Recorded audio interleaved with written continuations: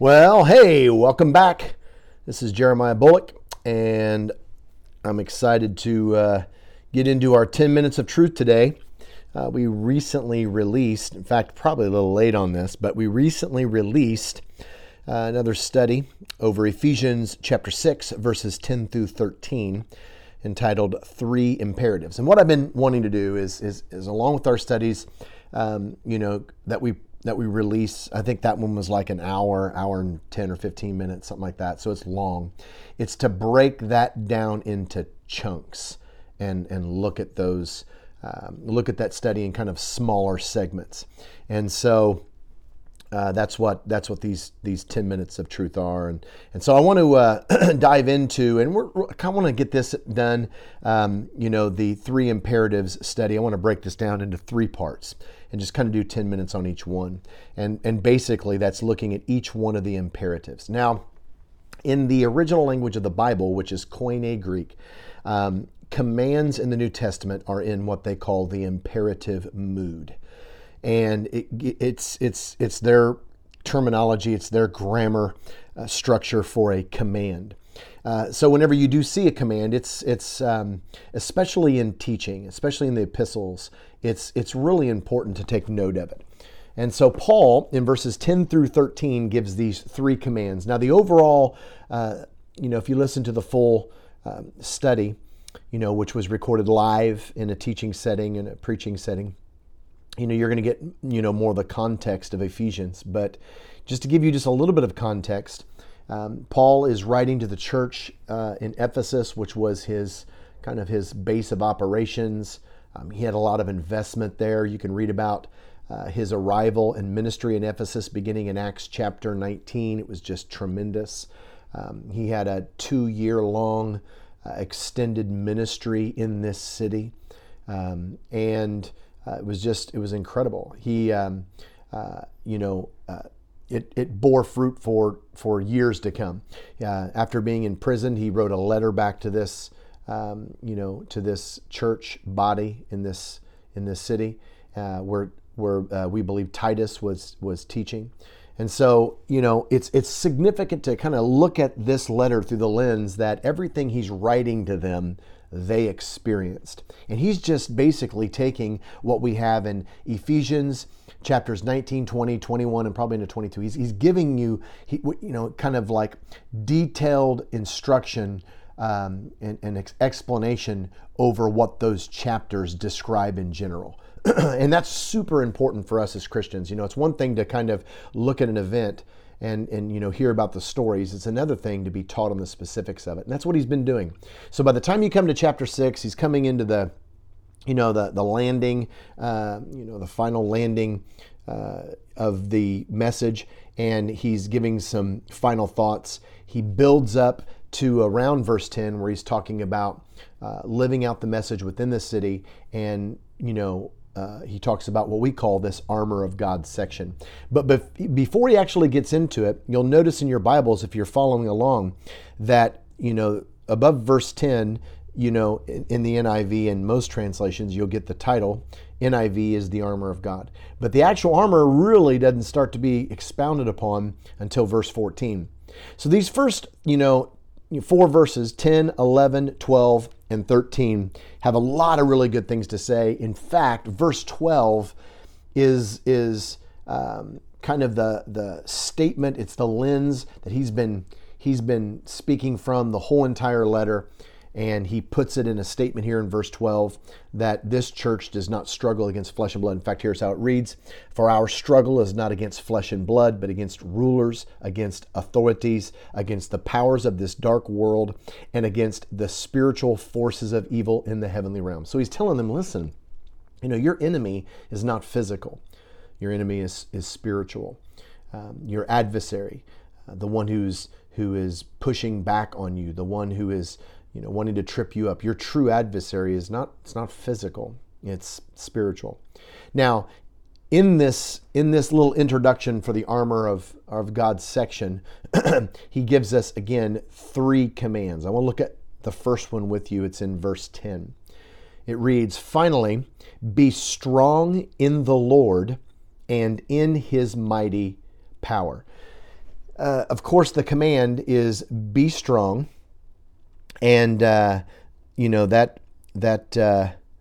I could pull it up here, it's be strong. And that is that Greek word. That's not it. Hold on here. There it is. I'm looking at my Bible program here. That's in the passive. It's probably the middle passive would be better. It's a command for you to strengthen yourself is the idea. And the Greek word is a compound Greek word made up of the Greek words in and, the word we would get our word dynamite. It's dunamou, and which means to strengthen. And it's interesting when you look at this word to strengthen. In the New Testament, it's only used in the passive, and it's to be strengthened or to grow strong. It's kind of the idea of the word. And so he's telling you, listen, strengthen yourself in the Lord. In our world, we strengthen ourselves. We kind of, we get courageous from a variety of things, from other people. We've all met that guy he's really courageous when he's got all of his friends around. Okay, so he derives his courage from other people. Then there's that person who gets courage from maybe a substance. It's liquid courage is how it's talked about in the world. Or they get courage from emotion. I've known people that, my wife is a martial artist and she watches the UFC stuff and the competitions in martial arts. And, there's a whole group of people that get their whole rise to the occasion courage through an emotion, anger, whatever. And so there's a lot of things in which we could get our courage from. We could get our courage from, guns or, in a bank account or whatever. But Paul is saying, listen, as Christians, we're to throw all of our eggs into one basket, and it's the Lord. And so I'm going to strengthen myself in Him. I'm going to lean into Him. He's going to be the one that I'm strengthened in. And it's not just in Him, it's in His mighty power. It's not just, and it's really neat because it's not just in His strength, but it's in His might as well. And so it's literally, that word strength is neat because it can mean physical strength, mental, moral power, an endowment kind of an idea. It's where we get our word mighty from. It's ischus. And so he's saying, listen, man, all the power and all the authority, all the courage that we need is in His might and in His power. And so, it's significant when we're thinking about, putting on the full armor of God. Just consider this. He's going into military terminology about strengthening ourselves and preparing ourselves for battle. Well, we don't war in the flesh. In fact, you're going to find that in verse 12, that we're going to war in the Spirit. And our advocate, the one who's looking on our behalf is the Lord. We were talking about that this morning in a class I was at. I was at our training center, and a good friend of mine was teaching. And she was talking about the phrase of being fearful in the Lord, or having fear of the Lord. And in Isaiah chapter 11, this prophecy in the first 3 verses of Isaiah, it's this prophecy about Jesus. And you go all the way down through the verses, and it's the things that He's going to, this mantle of the Spirit's going to be on Him, and it's going to manifest in several ways. There's going to be power and authority and all these different kinds of things.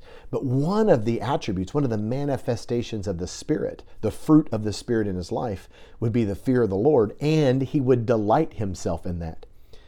And it was interesting. And she brought up this beautiful point how, there's a lot of things that we could delight ourselves in. And even in that passage, Jesus could have delighted Himself in wisdom. He could have delighted Himself in strength. It's wisdom, understanding, counsel, power, knowledge. There's a lot of things there in Isaiah chapter 11, verses 1 through 3. But He delighted Himself in the fear of the Lord. You'd say, wow, that's kind of a strange thing to delight yourself in. Well, the God of the Old Testament, who is the same God today, is terrifying. He's terrifying. He's just our Abba, the New Testament says. We are sons and daughters of God.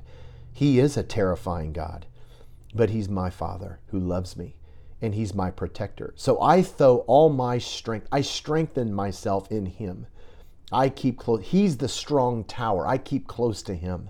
That terrifying God is warring on my behalf. That is what Paul is getting at in this verse. I want to encourage you today with this just little nugget of what Paul is talking about here in this section, is that our strength is in him.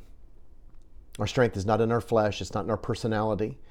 You know, where I'm going to make a difference in my world and how I'm going to survive is not in limited resource, but it's in the unlimited person of the Holy Spirit. So hope you join with us as we go through this. We're going to be looking at the two other commands in these 4 verses, and they will be in verses 11 and 13. And we're excited about that, so I want you to jump back on with us and study along with us. I appreciate you. God bless. For more information, visit www.jeremiahbullock.com. That's www.jeremiahbullock.com.